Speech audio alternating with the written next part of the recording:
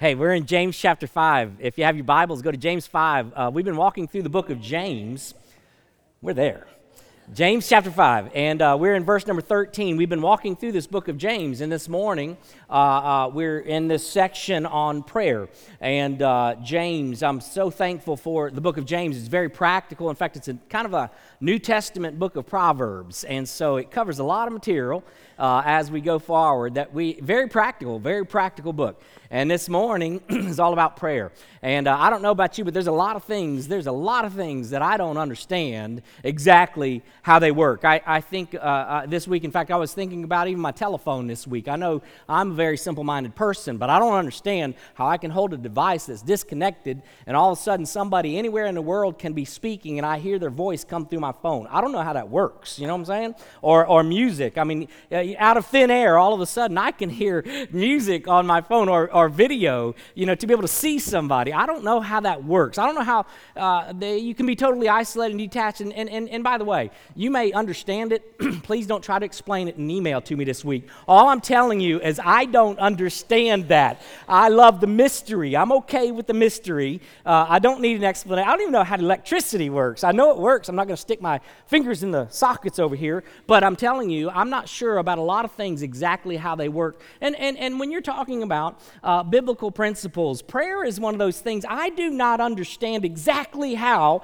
prayer works. All I'm saying is I know that man has responsibilities before a sovereign God, and he says, I want you to pray without ceasing. Rejoice always, 1 Thessalonians says, rejoice always and pray without ceasing. I want you to be a person of prayer. Again, when you look at the New Testament, even the disciples, the apostles, didn't really fully understand this idea of prayer. That's the reason why they asked Jesus himself, hey, would you teach us how to pray? I mean, I could have thought of a lot of things to ask how to, but they said, I want to know how exactly to pray. And so God help us, teach us again how to pray. When you're talking about prayer, I think that prayer is in fact, perhaps the greatest power that is known to mankind. Mankind has known a lot of different power over the years. We've had manpower, and then manpower moved to horsepower, and then horsepower goes to atomic power, and now nuclear power. But I'm telling you, the most powerful power on the planet is prayer. When you're talking about prayer, the object or subject of prayer, why is it so powerful? I think that Chuck Swindoll, he gives a quote on prayer, and I think it really gives us the reason. Why is it so powerful? Prayer, he says, is the slender nerve that moves the muscles of omnipotence. Prayer. God, help us to be a praying church. Help us to be praying individuals. What wasted potential is it when people are prayerless? God, help us to be, again, people who are very much given to prayer, recognizing our utter dependence upon God Almighty. John Bunyan made a statement. He said this, you can do more than pray after you have prayed, but you cannot do more than pray until you have prayed. And so James here, as he's writing this letter, in fact, James is one, church tradition says that James was kind of nicknamed Camel Knees because he was known to be a man of prayer, recognizing, again, the need for prayer. James 5, verse 13 and following this morning, the Bible says this, is anyone among you suffering? Then he must pray. Is anyone cheerful? He is to sing praises. Is anyone among you sick? Then he must call for the elders of the church, and they are to pray over him, anointing him with oil in the name of the Lord. And the prayer offered in faith will restore the one who is sick, and the Lord will raise him up, and if he has committed sins, they will be forgiven him. I therefore confess your sins to one another, and pray for one another, so that you may be healed. The effective prayer of a righteous man can accomplish much. Verse 17, Elijah was a man with a nature like ours, and he prayed earnestly that it would not rain. And it did not rain on the earth for 3 years and 6 months. Then he prayed again, and the sky poured rain, and the earth produced its fruit. And this morning, just talking about prayer in this passage of Scripture, every verse calls us to be a people of prayer. So he begins, he says, I want you to pray individually. I want you to pray collectively. to be a people of prayer. And he begins in verse number 13 by saying, hey, listen, there is personal prayer involved in what we're talking about today. There's personal prayer involved in what we are talking about. He says, is there anybody among you who are suffering, in verse number 13? Is there anybody suffering? Another word being afflicted. It's the same word. Hey, listen, and here's where we got to be careful. In fact, when you're walking through this text of Scripture, be careful, because this has led a lot of people to a lot of different directions. And so God help us, I pray. My prayer this week has been for clarity from this text, that God would speak to us from His Word as it, again, has been written. But this word for suffering, is there anybody suffering or afflicted, is the same exact word that's used back in verse number 10. If you go back up, it says, as an example, brethren, of suffering and patience, take the prophets who spoke in the name of the Lord. And so he's saying, hey, the prophets, we're not talking about a necessarily physical, but as a result of persecution, is there anybody suffering among you? When you're talking about suffering, persecution, it has a traumatic impact on the individual. When you're talking about suffering, persecution, there's mental, emotional, and physical sufferings. And oftentimes what happens to us is we want to handle things on our own, in our own strength, in our own way. And can I tell you something? The enemy would love to isolate you, because it's in those isolated moments that he will destroy you.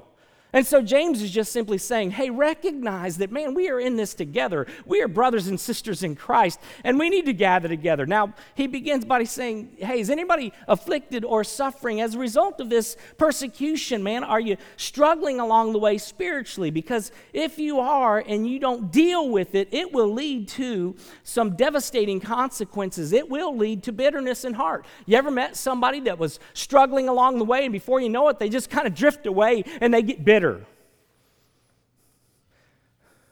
I mean, this morning, in fact, even this morning during prayer time in the back, a testimony came forward of somebody that's struggling with bitterness. God, help us to deal with these things.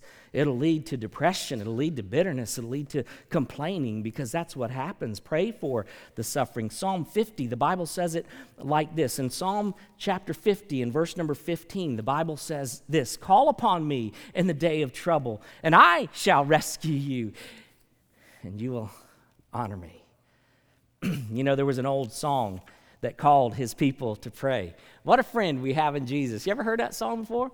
What a friend we have in Jesus. Turn in your hymn books, hymn number 182. Remember that?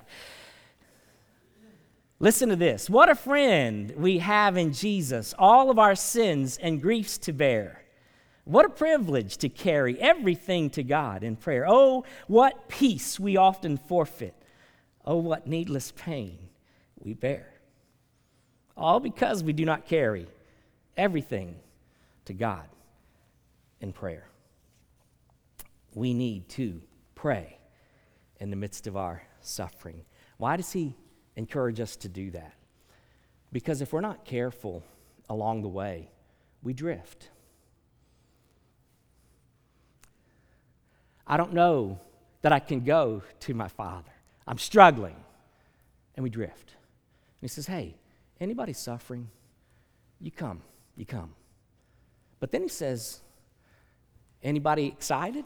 Anybody happy? You come.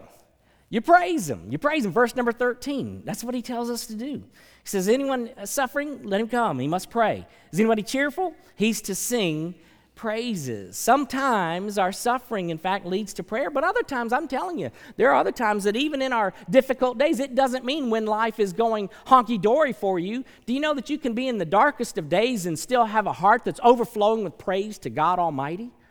So anybody want to praise God? Praise God. Enter into his courts with singing. It's an incredible blessing that we have as believers. If you remember the story, Acts chapter 16 was coming to my mind this week as I was reading this passage of Scripture. Acts 16, verses 22 and following. And the Bible says the crowd rose up together against them, and the chief magistrates tore their robes off, and they proceeded to order them to be beaten with rods. And when they had struck them with many blows, they threw them into prison, commanding the jailer to guard them securely. And he, having received such a command, threw them in the inner prison and fastened their feet in the stocks. But about midnight, verse number 25, Paul and Silas were praying and singing hymns of praise to God, and the prisoners were listening to them.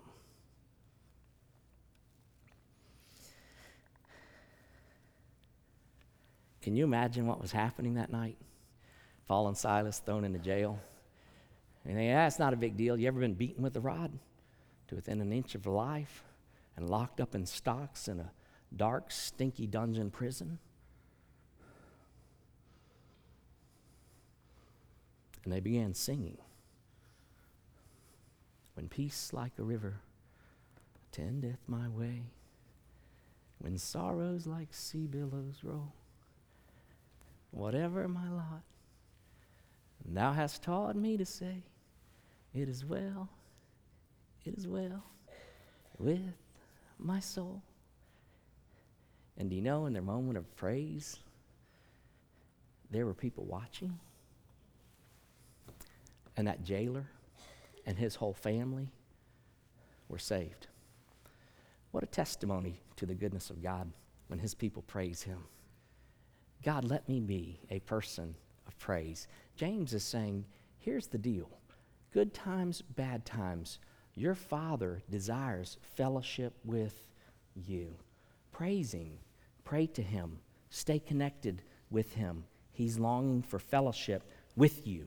It goes on from there in verses number 14 and 15, praying for self to prayer for spiritual sicknesses, verses number 14 and 15. He says it this way, is anyone among you sick?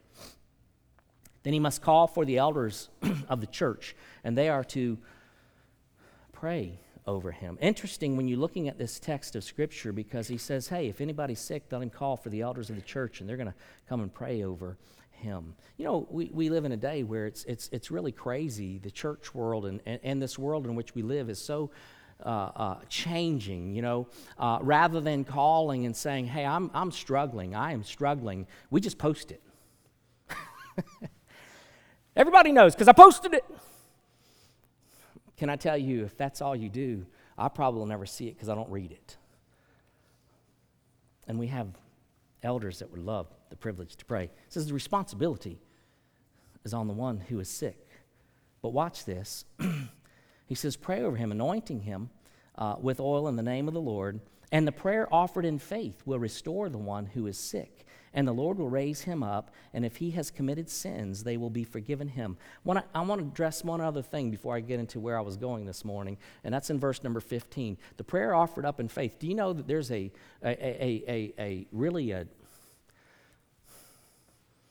sorry teaching that leads people to great struggles? The reason you're sick is because you don't have the faith. Do you see what that verse says? It's not the faith of the sick one. It's the faith of the elders praying over that one. Faith. You see it? If you're ever sick, laid up, and somebody says, hey, the reason for your sickness maybe is because you're lacking faith. That's a whole nother subject anyways. We're going to go through some difficult days. Consider it pure joy, my brothers, whenever you face trials of various kinds. You're going to go through difficult days, whether you're a Christian or you're not a Christian. But aren't you grateful to have a Heavenly Father who will never leave me and He'll never forsake me, and His grace is sufficient to carry me through difficult days when I am sick? I'm thankful for a God that allows me the privilege to be able to sing songs when it's raining and storming in my life. I still, because of His joy, can sing songs of praise. Prayer for spiritual sickness. Verse 14, 15, it's an incredibly challenging portion of Scripture. When you're talking about sickness, here's where we got to be careful as you're reading through this passage of Scripture. Just because a person gets sick doesn't necessarily mean that it's because they have sinned. Obviously, when you go through Scripture, there are stories about this. John chapter number 9, over in John chapter 9, verses 1 through 3, the Bible says this: as he passed by, he saw a man blind from birth, and his disciples asked him, Rabbi, who sinned, this man or his parents, that he would be born blind? And Jesus answered, it was neither that this man sinned nor his parents, but it was so that the works of God might be displayed in him. So just because somebody's sick doesn't mean, oh, they have sinned in some great, great way. That being said, there is some sin that results as a result, that does happen as a result of sin. When you're reading through Scripture, we can get sick because of sin. Jesus talks about a story over in John's Gospel, in John chapter number 5, and there was a fella that was laid up by the pool of Bethesda for some 38 years because he couldn't walk. And so this guy was the fool. In fact, I was in Virginia one time, and they said, you ever preach, this lady asked me a question, you ever preach a message on the pool of Bethesda? It's like there ain't no R in that one. But anyways, Bethesda, this guy was there for 38 years, right? And he gets healed. In John chapter number 5 and in verse number 14, Jesus found him. Verse 14, Jesus found him in the temple, and he said to him, behold, you become well. Don't sin anymore so that nothing worse happens to you. What's he saying? He's saying, hey, sometimes as a result of sin, we can suffer sickness. 1 Corinthians chapter number 11, verse number 30. The Bible says, for this reason, many among you are weak and sick, and a number have even died. They sleep. So the Bible here, James is talking. He says, is anyone among you sick? And then he goes on from there. Now, it's interesting because when you start looking at the words that are being used in the Greek New Testament, a lot of times what happens to us is there are multiple Greek words for the same thing. And sometimes even a Greek word can be used in a couple of different ways in the English language. This happens to be one of those cases. When you're talking about this, James says, is anybody sick? It's also interpreted several different places. Is anybody weak? Is anybody feeble? Is anybody impotent? Is anybody incapacitated? Is anybody helpless? Romans chapter number 4. Let me give you a few references on this one in particular. Romans chapter 4, verse number 19. The Bible says it like this: without becoming weak in the faith, he contemplated his own body. Same word being used there. Romans chapter 5 and verse number 6. The Bible says, for while we were still helpless, at the right time Christ died for the ungodly. Same word being used as helpless. Romans chapter number 14, verses number 1 and 2. Romans 14, verses number 1 and 2. And the Bible says it like this: now accept the one who is weak in the faith, but not for the purpose of passing judgment on his opinions. One person has faith that he may eat all things, but he who is weak eats vegetables only. And then over in 1 Corinthians chapter number 8, in 1 Corinthians chapter 8, verses number 9, 1 Corinthians 8, verse number 9, but take care that this liberty of yours does not somehow become a stumbling block to the weak. Verses 11 and 12, for through your knowledge he who is weak is ruined, the brother for whose sake Christ died. And so by sinning against the brethren and wounding their conscience when it is weak, you sin against Christ. And so you say, why are you mentioning all of that? Simply because a lot of times when someone comes to this particular verse in Scripture, their mind goes to, if somebody has cancer, when the fact of the matter is this word is used throughout the New Testament in ways to describe someone who is spiritually sick. You're weak. There's something wrong with the faith. This is a struggle. So James is addressing a particular condition. That's not to say, by the way, not to pray for people. We pray for people with emotional sickness. We pray for people who has physical sickness. We pray for people who has spiritual sickness. We pray in all things, but in particular, he's using this word as spiritual sickness right here.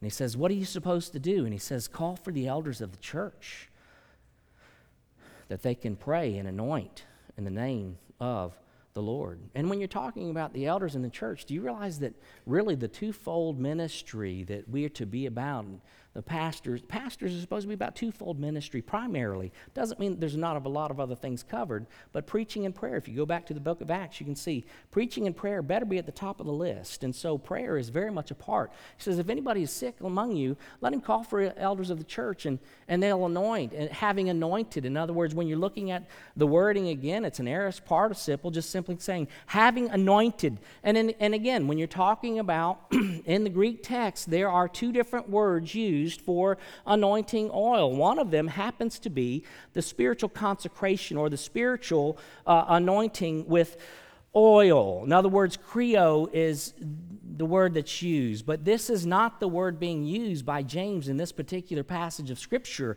Instead, he's using another Greek word, and it's just simply eliaion. And so what he is saying is simply this. It's a medical term. It's the same word that's used in Luke's gospel. If you go back to Luke, in the Gospel of Luke in chapter number 10, you familiar with the Good Samaritan story, right? The Good Samaritan, all of a sudden, there's a man that's been beaten and left for dead on the side of the road. And there were a couple of religious people that came, and they walked right by. But there was a Samaritan that came along, and the Bible says in Luke chapter number 10 and in verse number 34, and he came to him, and he bandaged up his wounds, pouring oil and wine on them. And he put him on his beast and brought him to an inn and took care of him. I believe that what James is simply saying is this: prayer coupled with medical treatment for those who are struggling, even physically sick. And so when you're talking about physical sickness, make sure you're not just simply, what's he saying? He's saying stay out of the ditches, because there are some people that just say, as long as you got enough faith, God Almighty is going to heal you. And James is saying, hey, make sure you're also anointing the wounds with oil medically. There's a spiritual side. And in the prayer of faith, it doesn't mean that I'm trusting in the medicine, though, because if you look at the wording again, he's simply saying, hey, make sure, in verse number 14 and 15, anointing him with oil in the name of the Lord. What do you mean? I recognize completely that healing belongs to your hand. I will go and receive medical treatment, but at the end of the day, it's not the medicine that's going to bring the healing. God, it's you that brings the healing. And that's what James is saying. Pray over those people. Pray for them. Best thing we can do is pray when someone gets sick. Verse 15, he goes on and he says it. And the prayer offered in faith will restore the one who is sick. He's going on into the restoration side of the sickness. This word for sick, Hebrews chapter 12 and verse number 3. It's the same word used in Hebrews chapter 12 and verse number 15 and verse number 3. For consider him who has endured such hostility by sinners against himself, so that you will not grow weary and lose heart. Speaking again about spiritual struggles along the way. And here James is just simply saying, hey, listen, pray for those spiritually sick. Call out to the elders of the church. Let them pray over you. And God, help us to be a church of restoration when people are struggling. And what happens along the way is there are a lot of people that are suffering in isolation. There are a lot of people that struggle spiritually speaking in a world where they are parched and dry spiritually, but they don't want to call on anybody. Why? Because there's a lot of condemnation rather than restoration. But God, help us be a church and a people that would say, hey, listen, I am a sinner saved by grace. We all are going to struggle along the way. God, help us to come alongside of one another, pray over one another, and pray for God Almighty to deliver people from spiritual sicknesses, whether that be addictions to drugs or alcohol, pornography, whatever it might be. There's people struggling even this morning. Is there hope for me? Oh, absolutely, but it's only in Jesus Christ. But you come to take the step for restoration. Is there anybody sick among us people? Spiritually sick, nurture them to health. This morning, my prayer is that we quit hiding, come for healing. He goes on in verse number 16. Watch the line of thought as he goes. Verse 16, therefore, it's a continuation thought of what he's talking about. Right? Anytime you're in Scripture and you come up to therefore, just simply means, hey, make sure you're paying attention, because this is a continuation of what I'm talking about right here in this context. And so context is of utmost importance when you're reading through Scripture. He says, therefore, because of this, because of the devastating consequences of sin in your life, Therefore, confess your sins to one another. Don't wait till you hit rock bottom. Don't wait till your family falls apart. Don't wait till you lose your wife or lose your husband. Therefore, confess your sins to one another and pray for one another so that you may be healed. The effective prayer of a righteous man can accomplish much. God, help us to be a people of prayer. Dietrich Bonhoeffer wrote Life Together, and he gave a few reasons in this book about why we need to confess. What he says, number one, here's why we confess. Because sin brings isolation. Listen, sin demands to have a man by himself. It withdraws him from the community, and the more isolated a person is, the more destructive will be the power of sin over him.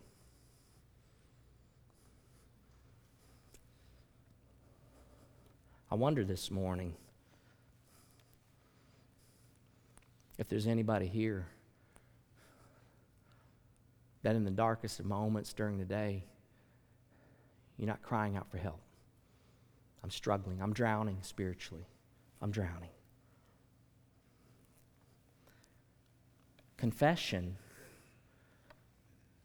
brings healthy humiliation, number two. That's what he said. Confession brings healthy humiliation. Why do we need healthy humiliation? Because what we do, if we're not careful, is we put on our Sunday suit and we come, and I got it all under control, brother. I mean, praise the Lord, hallelujah. And we speak all the Christianese language, right? And the fact of the matter is, sometimes I'm really struggling, and I need to just take off and be real. Say, hey, I need somebody to pray over me.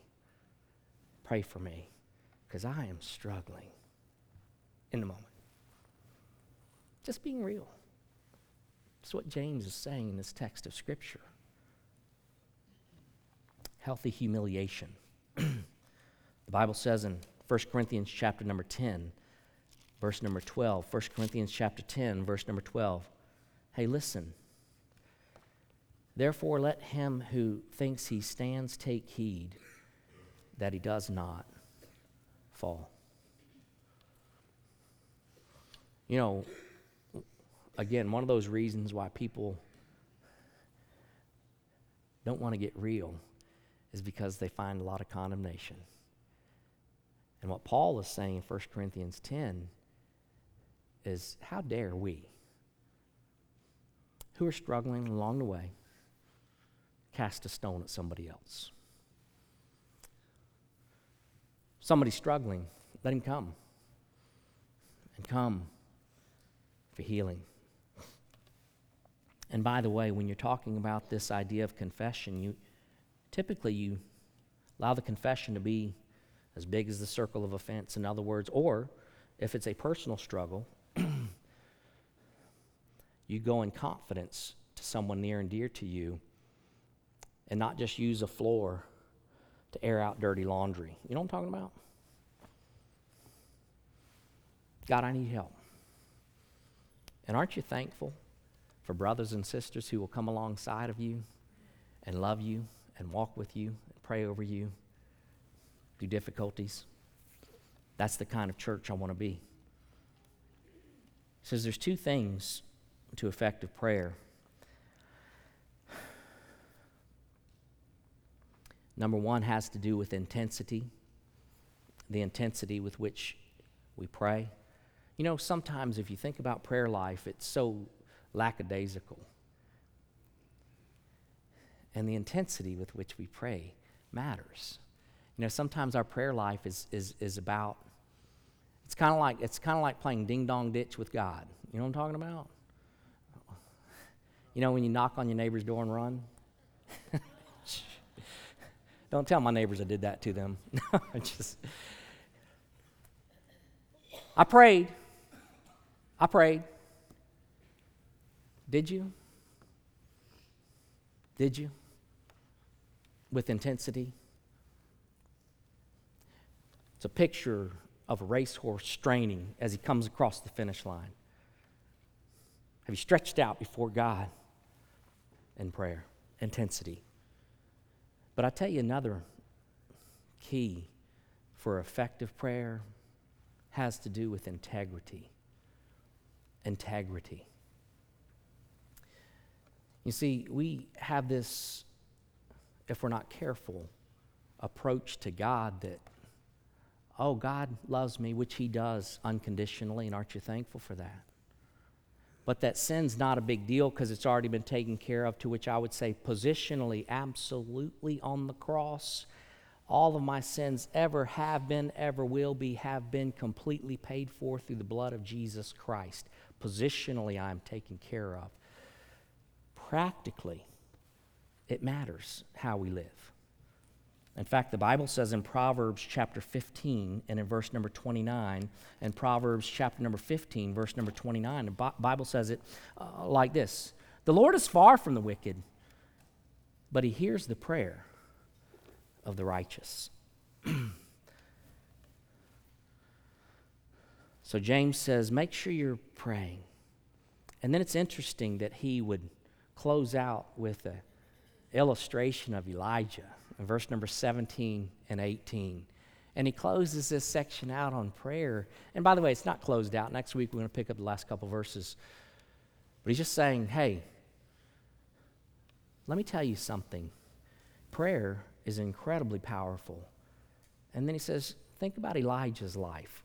Verses 17 and 8. Elijah was a man with a nature like ours. Why does he say that? Because a lot of times we look at Elijah and all we can think about is, man, he was a miracle-working Superman in the Old Testament, which the fact of the matter is, although God is a miracle-working God that worked in and through him, but he was a man no different than me and no different than you. What do you mean? He had struggles like we do. He's just a person like we are.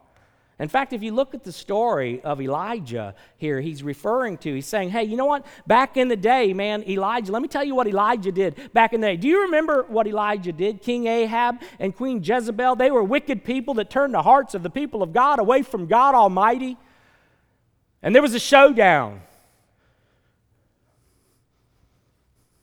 And Elijah told Ahab, hey, it's not going to rain for the next 3.5 years. Except at my word, and it stopped raining, and it got dry. 3.5 years go by, and all of a sudden, man, they have a showdown on Mount Carmel. Do you remember the showdown that happened on Mount Carmel? It was Elijah and the prophets of Baal. And he goes out there, and the prophets of Baal, they offered a sacrifice to their gods, and they got all crazy and wild, and they danced around and sang to their gods and cried out to their gods and cut themselves for their gods to try to work their way and appease their God, and nobody answered.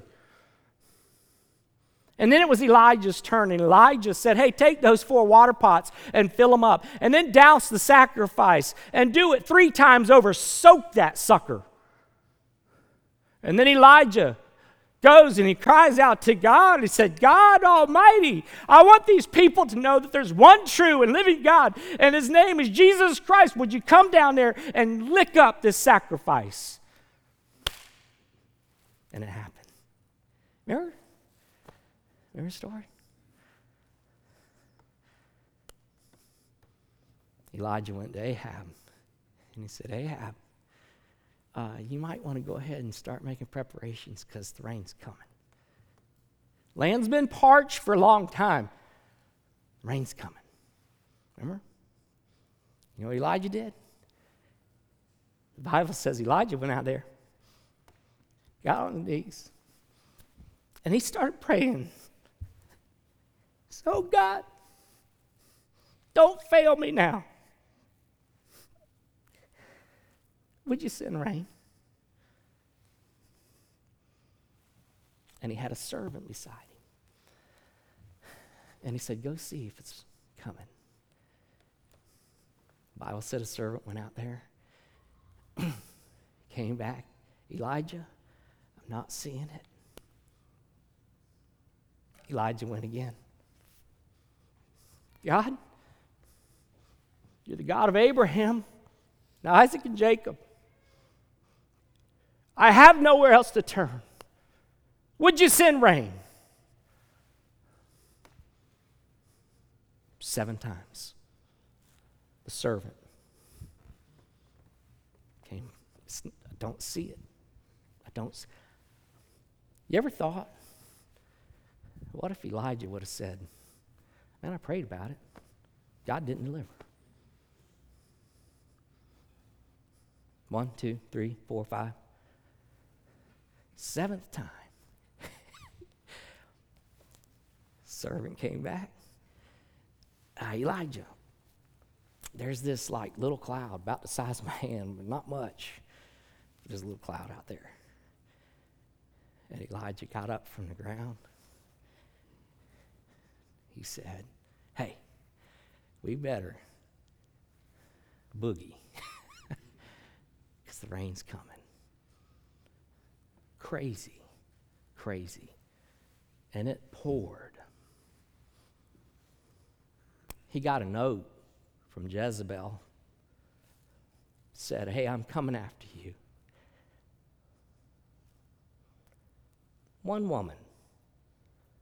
He saw the mighty works of God. But one woman. Elijah went out there. Said, God, take my life. Why do you share that? Because Elijah was a man like us. He had weaknesses. He had struggles. But he was a child of the living God that prayed with intensity. He prayed with integrity and fervency. And God Almighty answered in a powerful way. And I wonder this morning, is there anybody here that would say, I am spiritually sick. I'm parched. I am dry. And I really, really need showers of blessing in my life. I need healing. It's been my prayer as we come into today that you wouldn't hide, but that this morning you'd say, hey, I need help. Somebody pray for me. Pray for me. And this is your opportunity today. You come. You come. Would you join me for prayer this morning?